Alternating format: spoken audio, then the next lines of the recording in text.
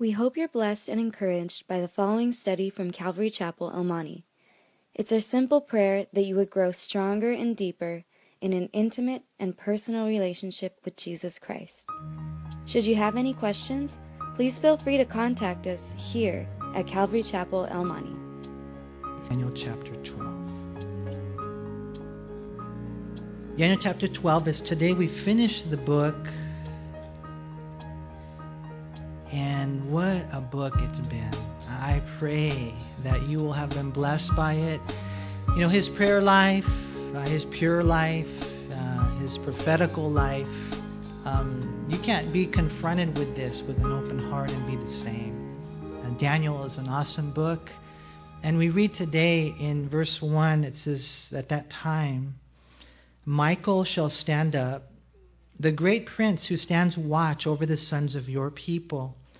And there shall be a time of trouble such as never was since there was a nation, even to that time. And at that time your people shall be delivered, everyone who is found written in the book. And any of those who sleep in the dust of the earth shall awake, some to everlasting life, some to shame and everlasting contempt.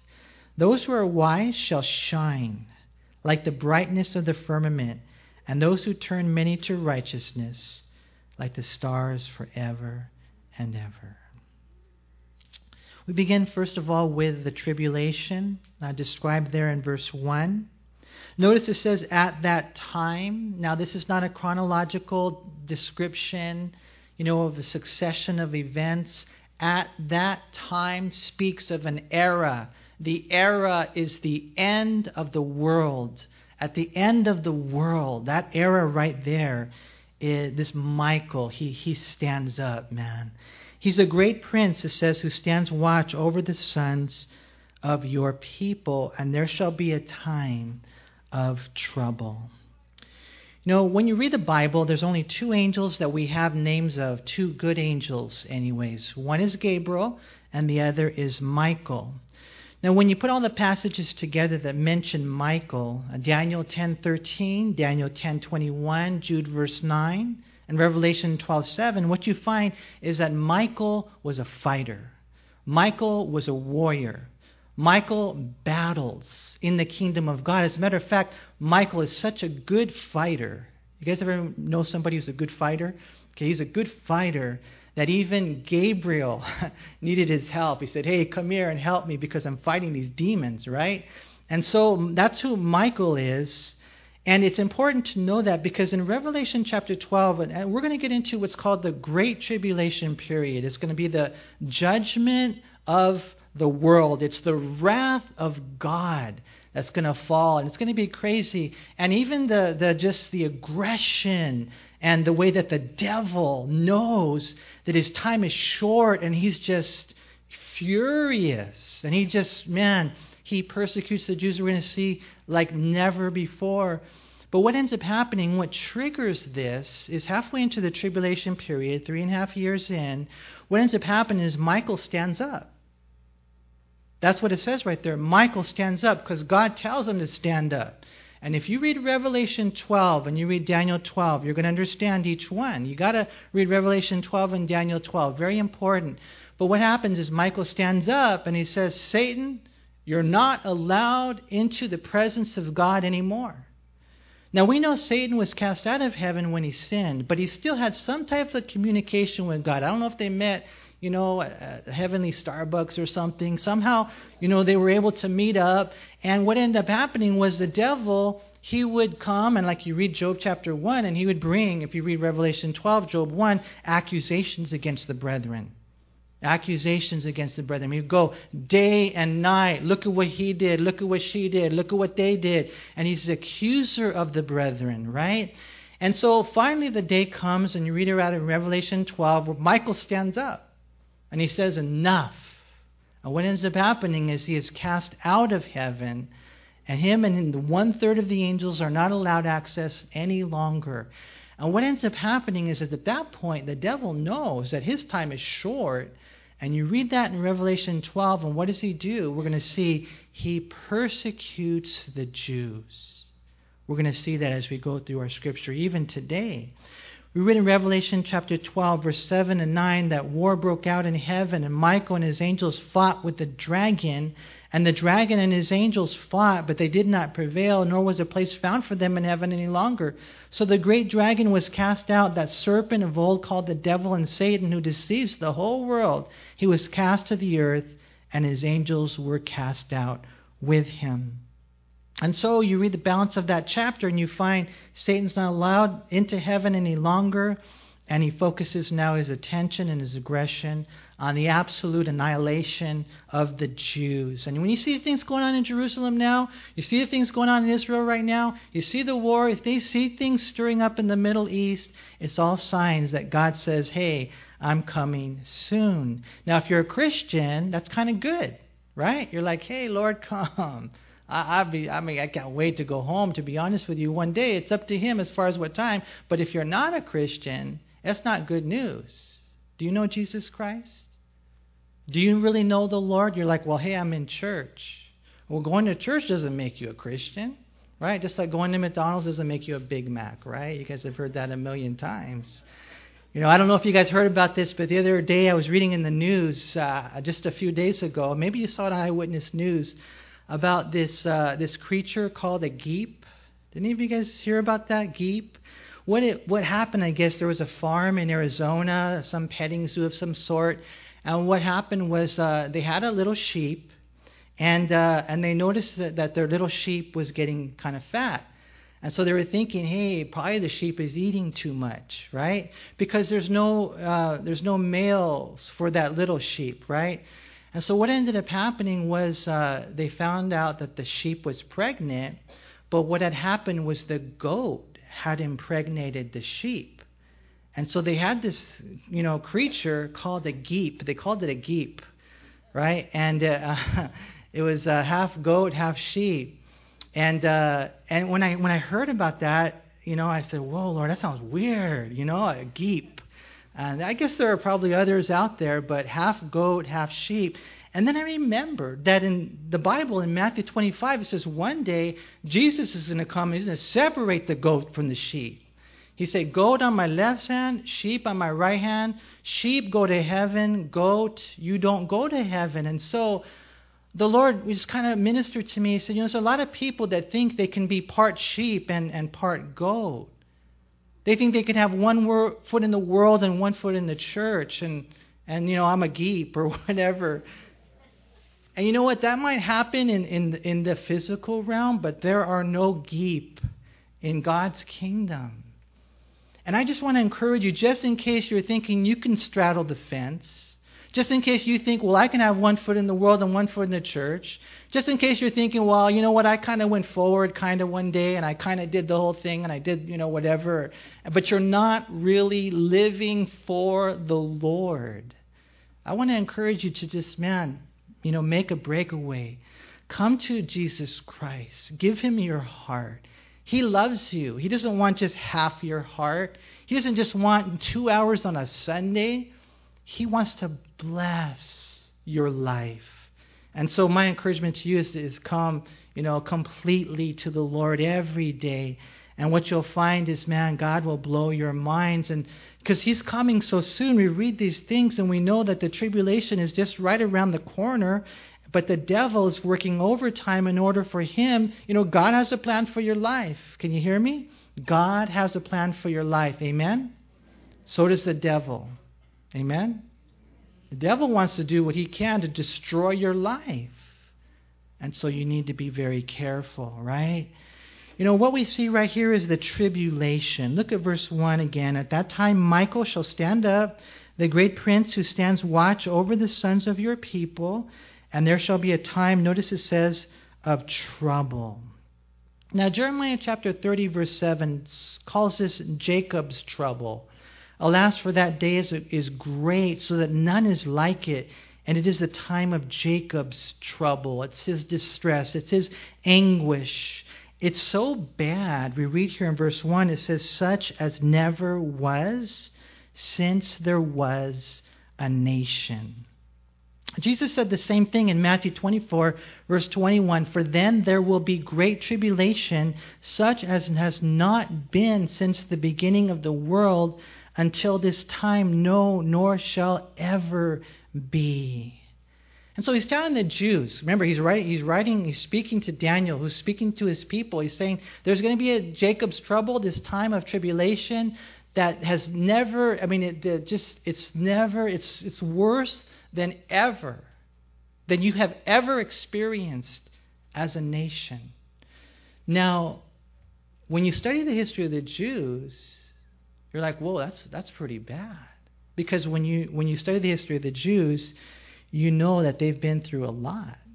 You know, and you read about when they were carried away into captivity by the Assyrians, or when they were carried away and just devastated by the Babylonians, or we even read in Daniel 11 about the persecution of Antiochus Epiphanes, or in 70 AD when the Romans came and over 1 million Jews were killed and 97,000 were taken into slavery, and they were scattered throughout the face of the earth. Or in 132 AD, the death of 500,000 Jews. Or 379, when we see this gentleman that permitted the destruction of synagogues, not really a gentleman if they served any type of religious purpose. In 1096, we have the first crusade that was launched. Although the prime goal of the crusades was to retake Jerusalem, what we find is that the Jews were killed. 12,000 were persecuted and slaughtered, and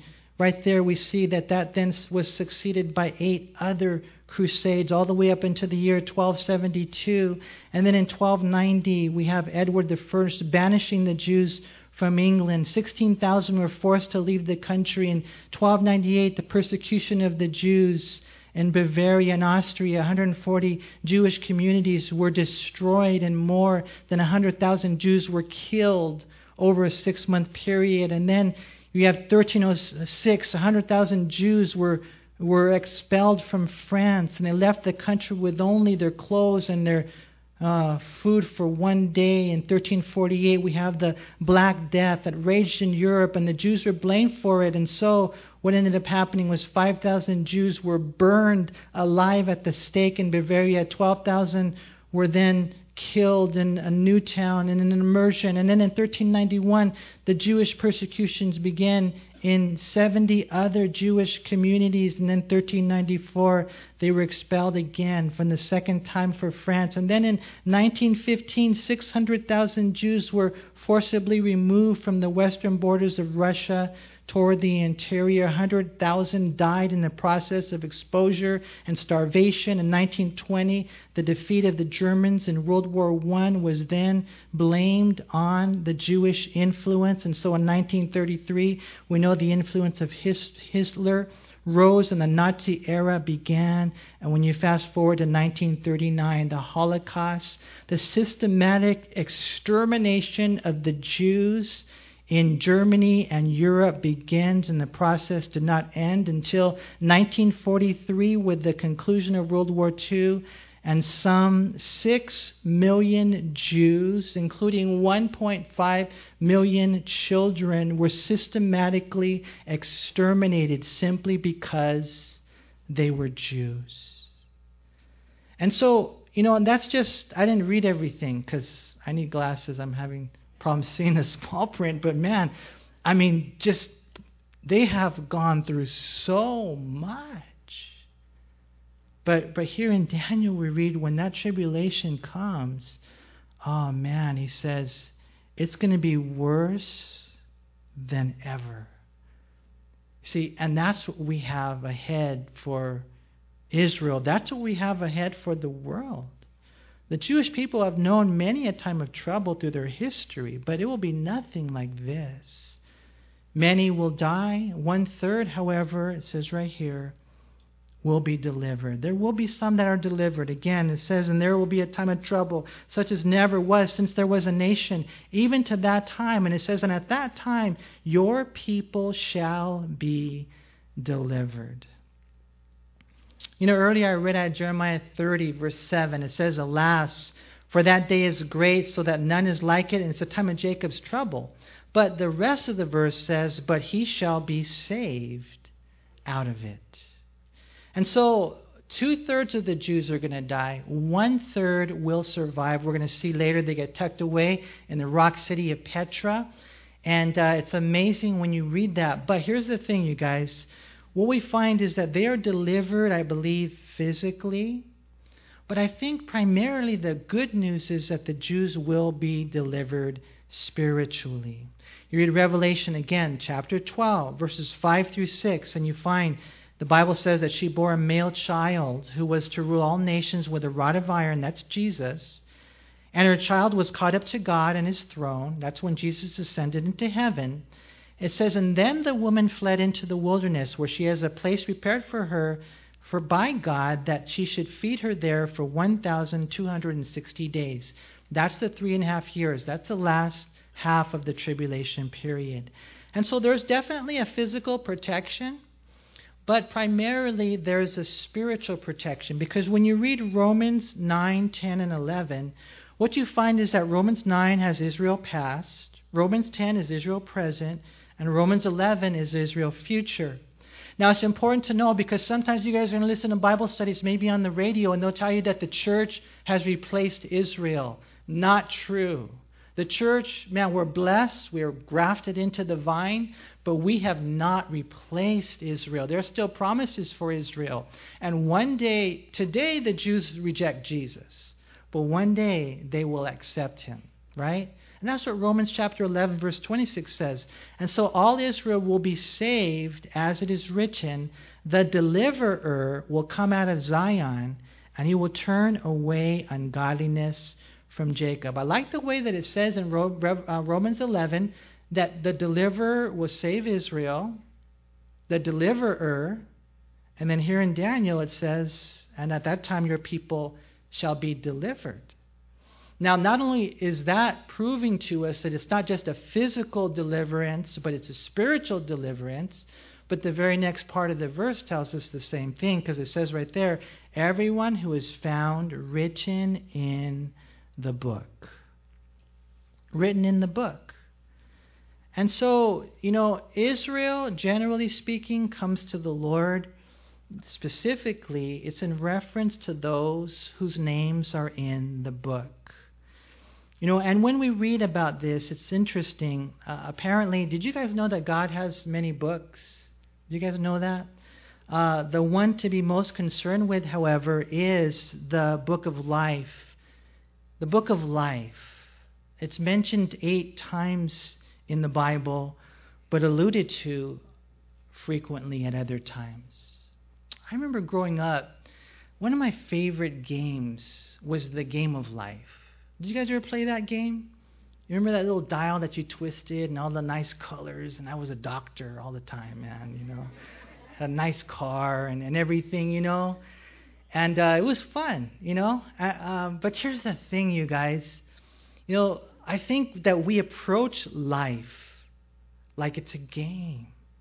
And we're casual about it. We're flippant about it. We're not understanding that life is not a game.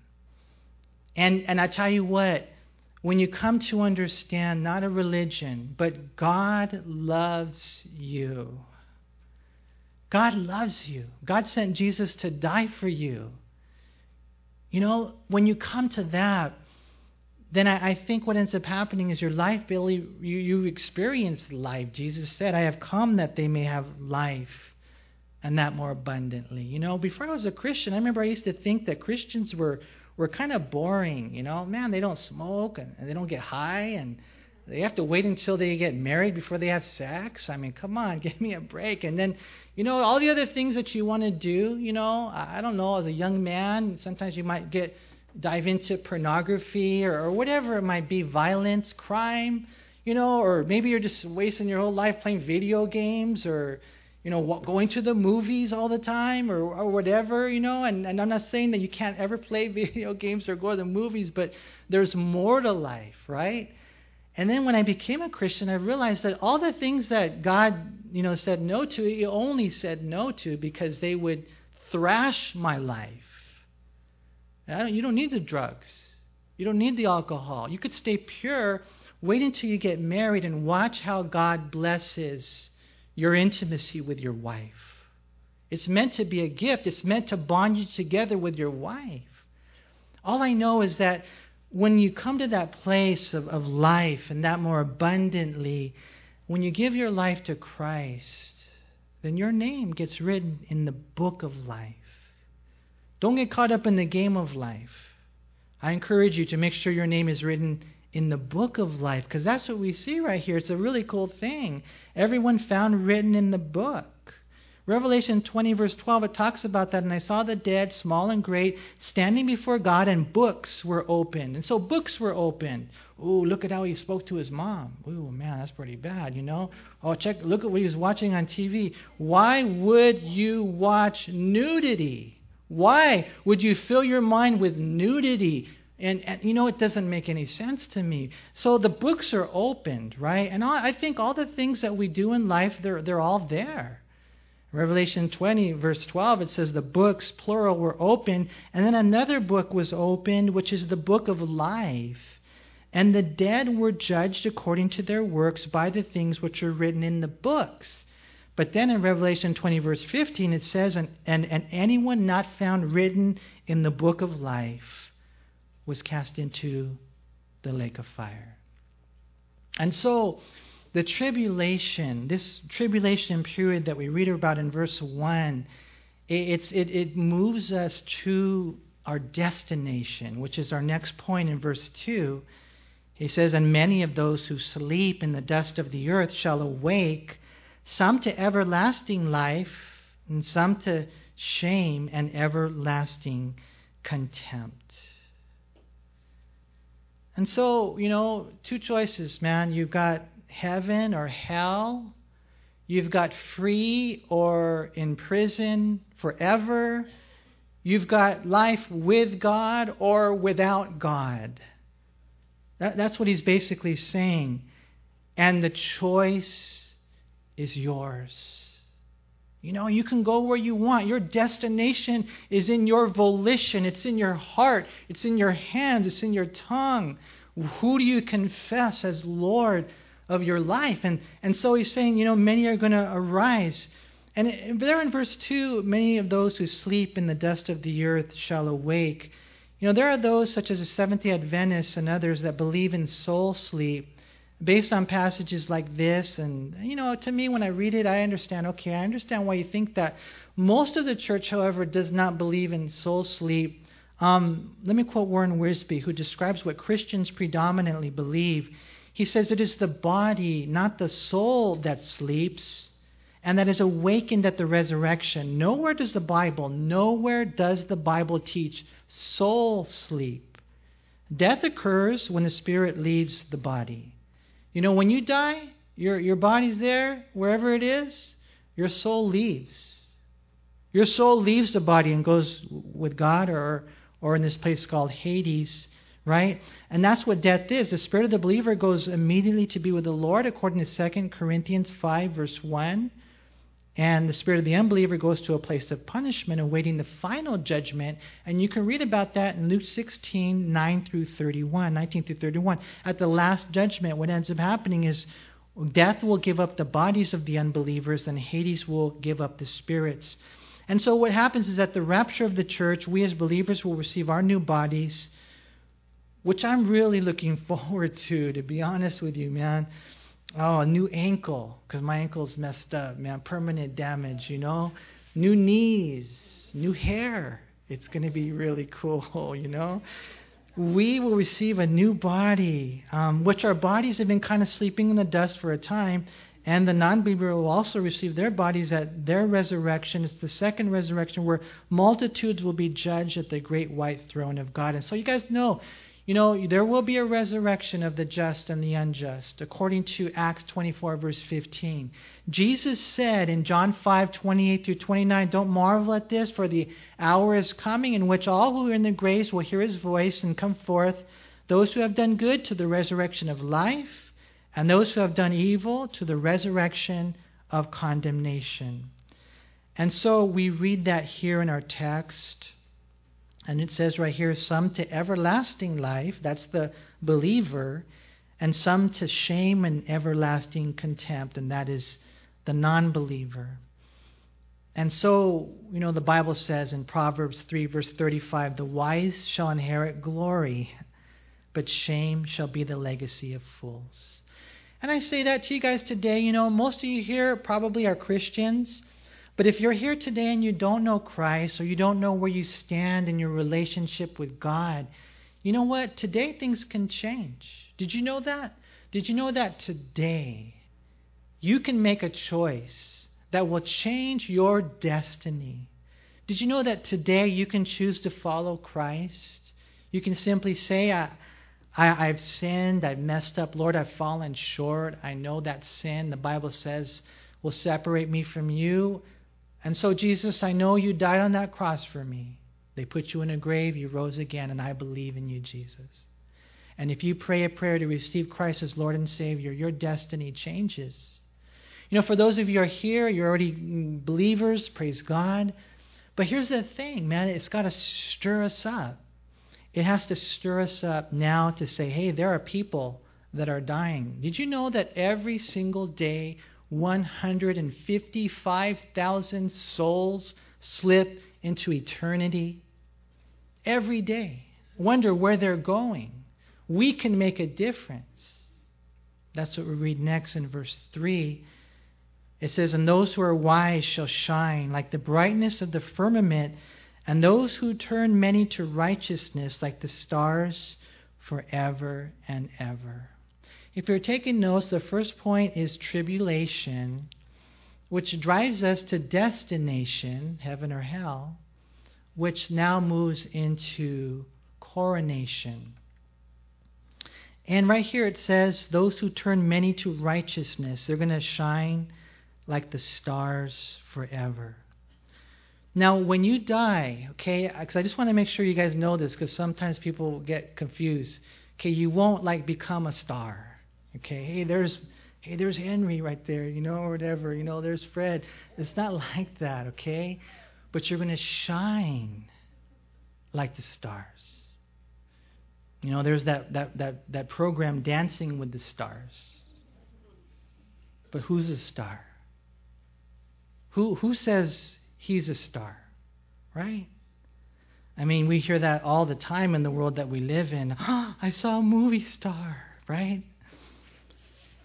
Maybe you've heard of the Hollywood Walk of Fame, which has more than 2,500 stars embedded in the sidewalks along 15 blocks of Hollywood Boulevard and 3 blocks of Vine Street there in Hollywood.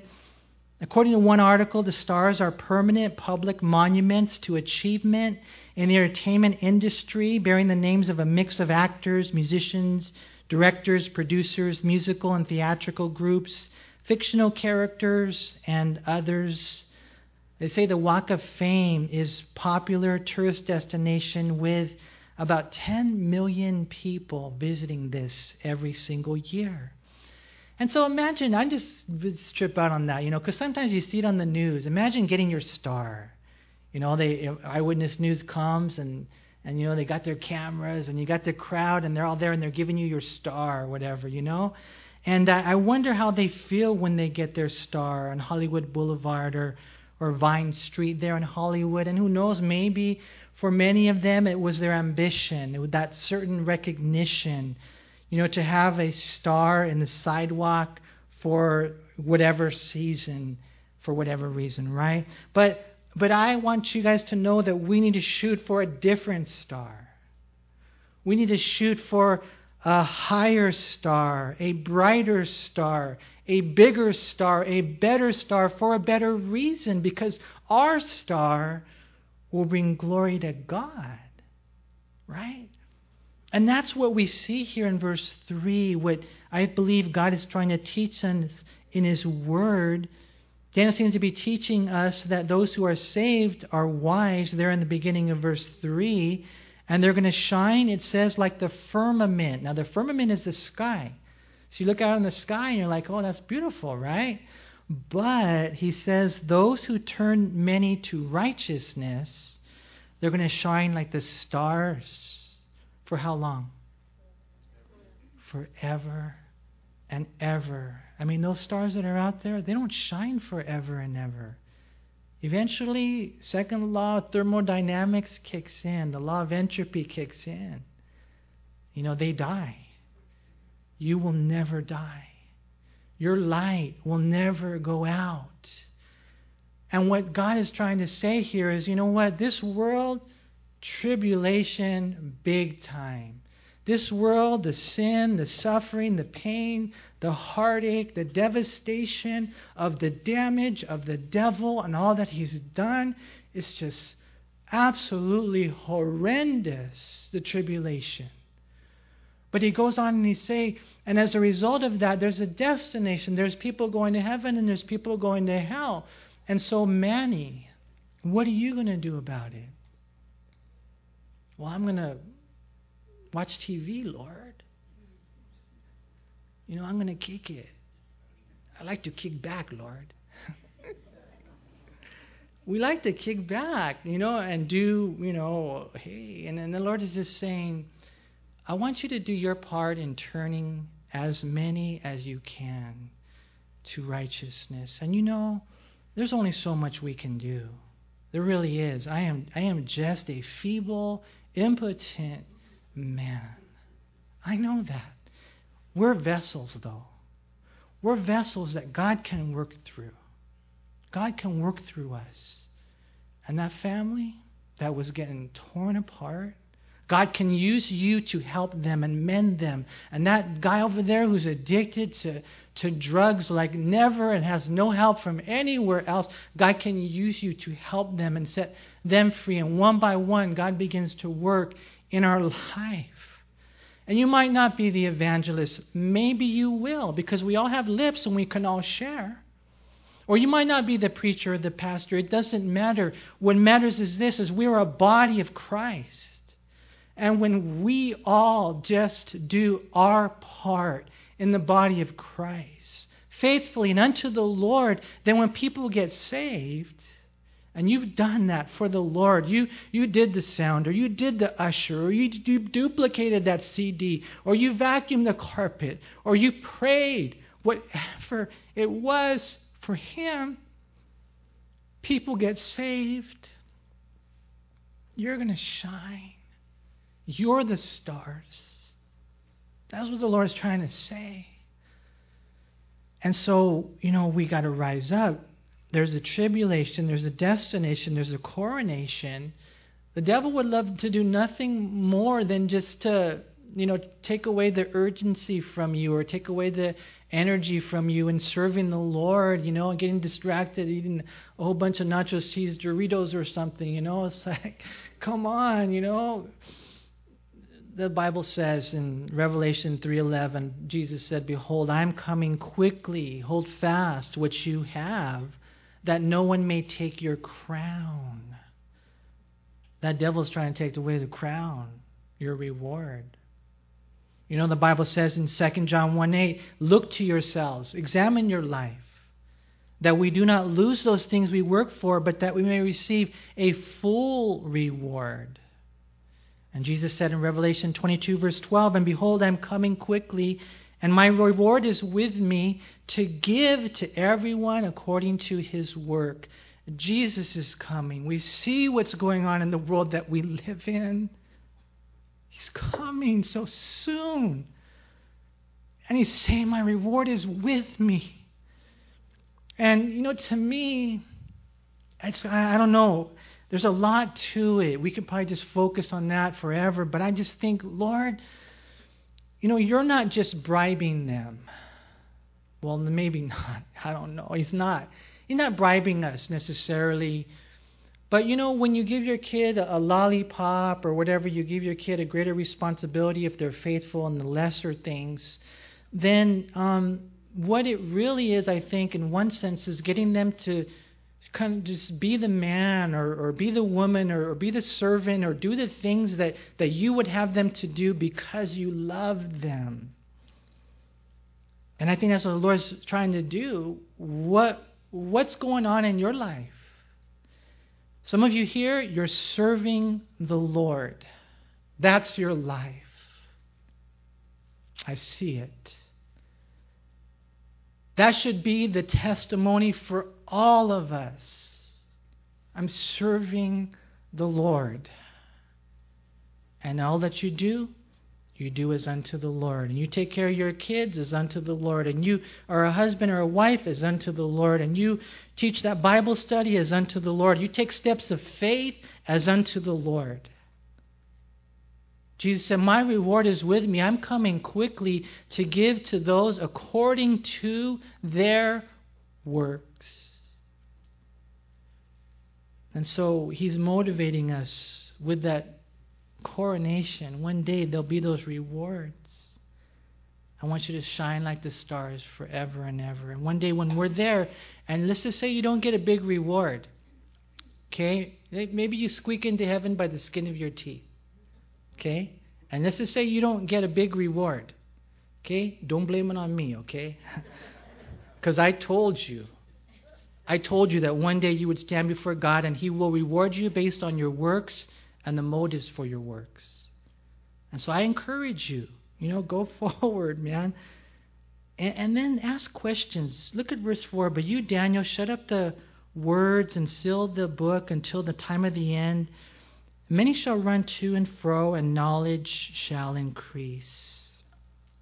And so you have tribulation, and then there's that destination, and then there's the coronation, and then here's the information. Interesting. He tells Daniel to shut up the words and to seal the book. What does that mean? We read the same thing later in verse 9. We read it back in Isaiah 8, verse 16. Bind up the testimony, seal the law among my disciples. And so what does it mean to seal it? Shut up the words and seal the book. And what it means is not to hide it away, Warren Wiersbe said, because God's message was given so as people would know the future. The book was to be treasured and protected and shared with the Jewish people. However, the book was sealed in this sense. The full meaning of what Daniel wrote would not be understood until the time of the end. Even Daniel didn't fully understand what he saw, heard, and wrote. And so when the Apostle John completed the book of Revelation, he was told to keep the book unsealed because the time was at hand. You need Daniel to understand Revelation. And Revelation helps you understand Daniel. And it's at that time where God says, okay, now I want these things to be more or less out in the open. David Guzik said this means that the words should be kept safely until the time when they were needed most. Seal the book has the double sense of authenticating the message and preserving it. Now notice right there it says, many shall run to and fro, and knowledge shall increase. What do you think that means? There are some who believe that what this teaches is that, we'll be able to travel in the future. Like, man, it's amazing to go over to Cambodia. Man, on the other side of the world, you can do that. And, just the explosion of information that we have with microscopes and telescopes and science labs and just all the things, the internet. And so there are those who take it to mean that. I don't believe it means general knowledge. I believe the context demands that it speaks of spiritual knowledge, especially in the areas of Bible prophecy. It says right there, many shall run to and fro, and knowledge shall increase. That's what happens when you unseal the book. Again, one guy said the idea is that people would run about trying to find answers to important questions, especially in reference to future events. And so you go to that church over there, or you go to that church over there, you go to that church over there, you turn on the radio, you read books, you're like going places. I want answers, Lord. I want to know, what the Bible teaches. And the book of Amos says that in the last days you go to that church and that church and that church, and you're not going to get answers because they're not teaching the word, because there's a famine in the land. But when you find the church, they're teaching the word, okay, now we start growing, right? And what ends up happening is it's so cool, we grow. And that's what he's trying to say right there. Many shall run to and fro, and then the knowledge shall increase. And I believe that knowledge has got to be the knowledge of the Lord. You know what? Something else is interesting. I read a couple of times in the different commentaries that running to and fro is actually running to different places in your Bible. Hey, run over to the book of John, chapter 10, real quick, and look what it says in verse 3. And then, run over to the book of First Chronicles, chapter, 18. And you're just searching the Scriptures. You're searching the Scriptures. Because Jesus said, if you search the Scriptures, you'll find Him. Isn't that cool? And so, you're reading this right here, and one day it's going to get unsealed.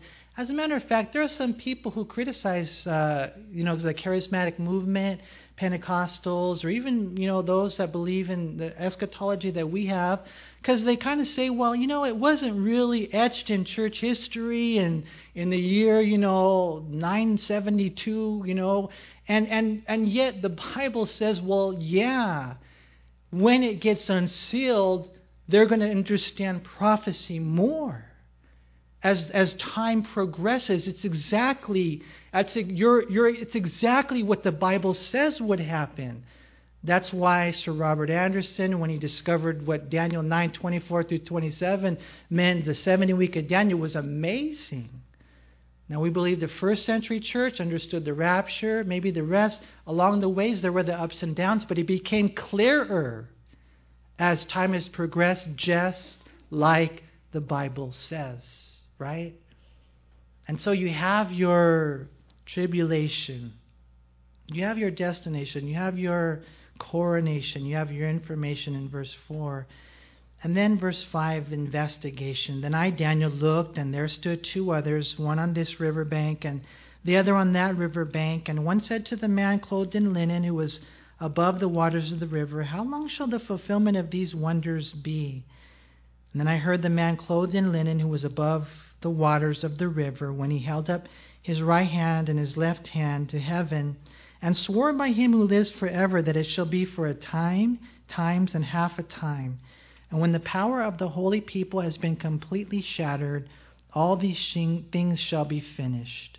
Although I heard, I did not understand. And then I said, my Lord, what shall be the end of these things? And he said, go your way, Daniel, for the words are closed up and sealed till the time of the end.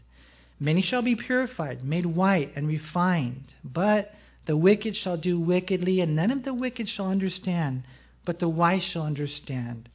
And from the time that the daily sacrifice is taken away, and the abomination of desolation is set up, there shall be 1,290 days. Blessed is he who waits and comes to the 1,335 days. Now what we have in this section is the questions. One angel asked a question, more than likely for the benefit of Daniel. Although maybe he was curious. I don't know if angels are allowed to ask questions. I know he did. And I believe that the one who was right there above the water was Jesus. Because who else do you know that walks on water? Nobody, man. So there's Jesus, right? And we saw earlier in Daniel chapter 10 that the one clothed in linen is Jesus. And so that's so exciting, right?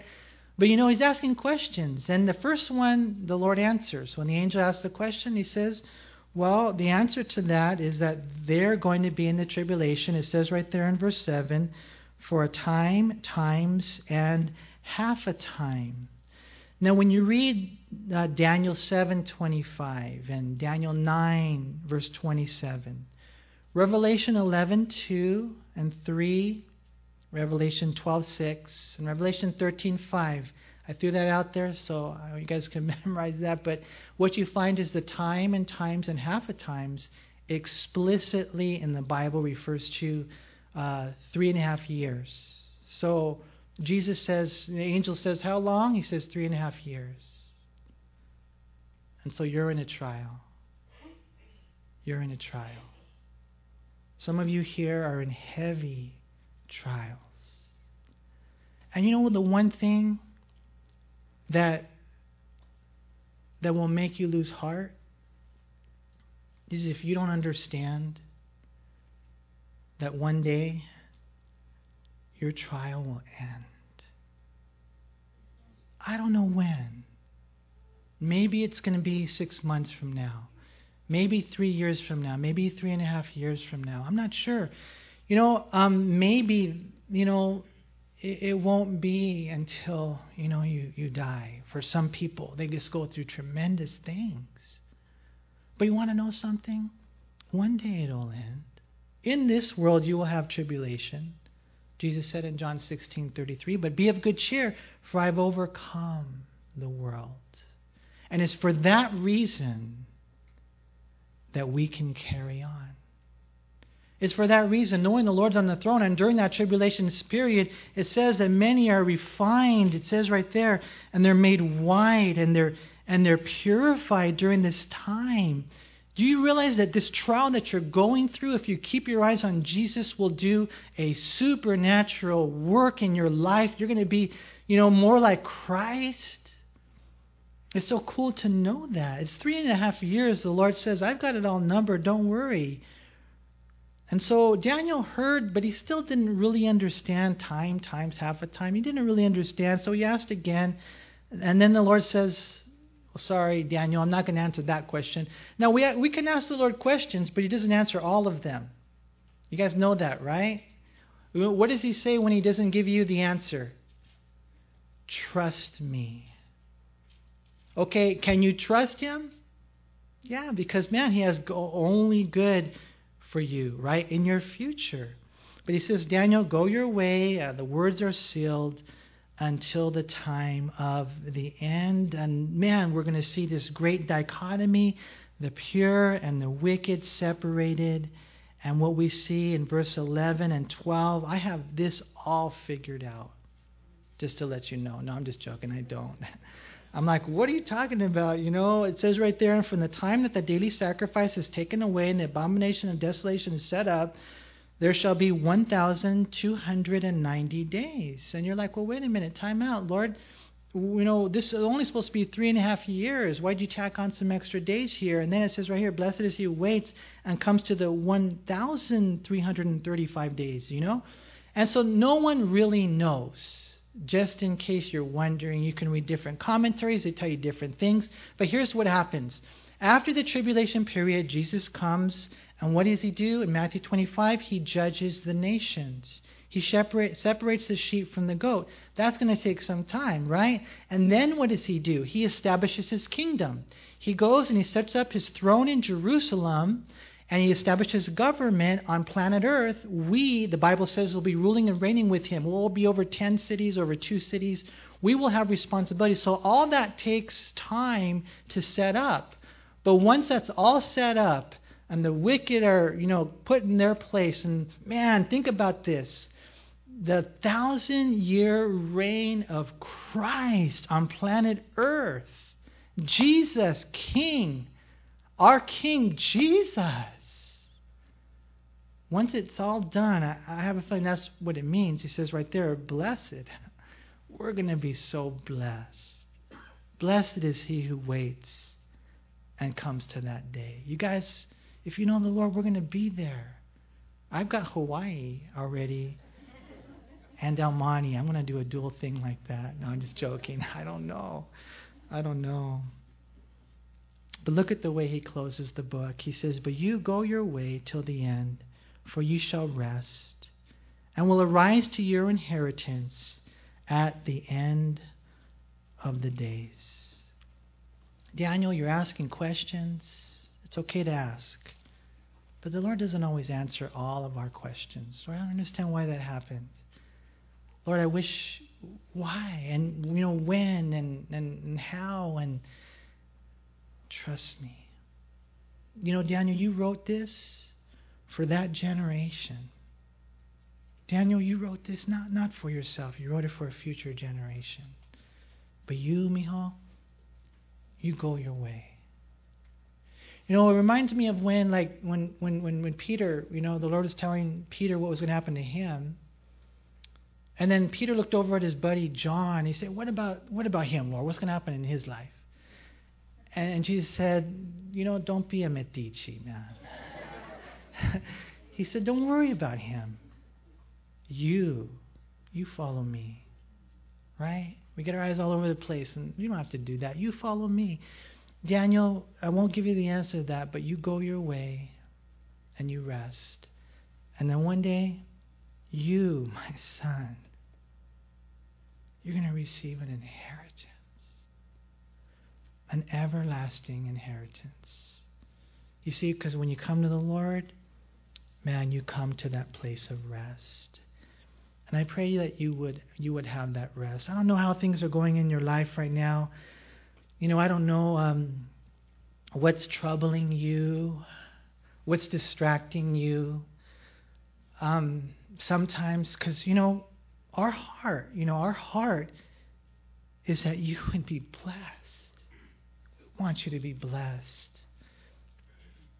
And I think a lot of times what ends up happening is we rob ourselves of the blessings because we don't know the power of God's love. Man, God's on the throne. God loves you. God's going to take care of you. God's going to take care of this church. God is so good. And we need to just rest in that. And if you rest in that, it just takes a burden away. And you're going to find that you're going to be able to go out and you're going to start skipping again. Remember when you used to skip? And you're going to start smiling again. Do you think God wants you to smile? Yes, He does. Your smile is beautiful to Him. He wants you to laugh. He wants you to have peace. But all you got to do is come to Jesus and just give it all to Him. I remember reading a story, and I'll close with this. It was a Filipino pastor who told the story about one day there was a man that was a driver of a Carabao wagon. And he was on his way to the market when he saw an old man carrying a heavy load. It was a real heavy load, and so he felt compassion on his heart, and he pulled over and he invited the man into the wagon for free. I'll give you a ride for free. Because he saw him carrying that heavy load. And so the man gratefully came into the wagon and accepted the ride. But after a few minutes, the driver turned back to see how this old man was doing. And to his surprise, he found him still straining under the heavy weight because he had not taken the burden off of his shoulders. And I think that we do that sometimes. I know I do that sometimes. Thank God I'm saved. I came into the wagon. Jesus said, Manny, you're all messed up. Your only hope is to come in to the wagon because you're weighed down with sins and you're weighed down with vices and addictions and burdens that you can never bear. So you come into the wagon. But, when you go into, let's just say you got a big old heavy load, and someone gives you a ride, aren't you going to put it in the trunk? Or you're not going to still carry it on your shoulders? And that's what the Lord wants us to do. 1 Peter 5, verse 7, it says, casting all our cares upon Him because He cares for us. May He give you rest as you give Him your life, and then you give Him your burdens.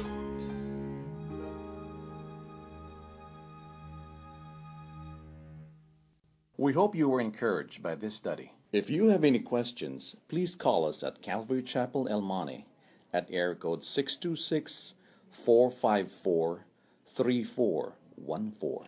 Remember that Jesus loves you.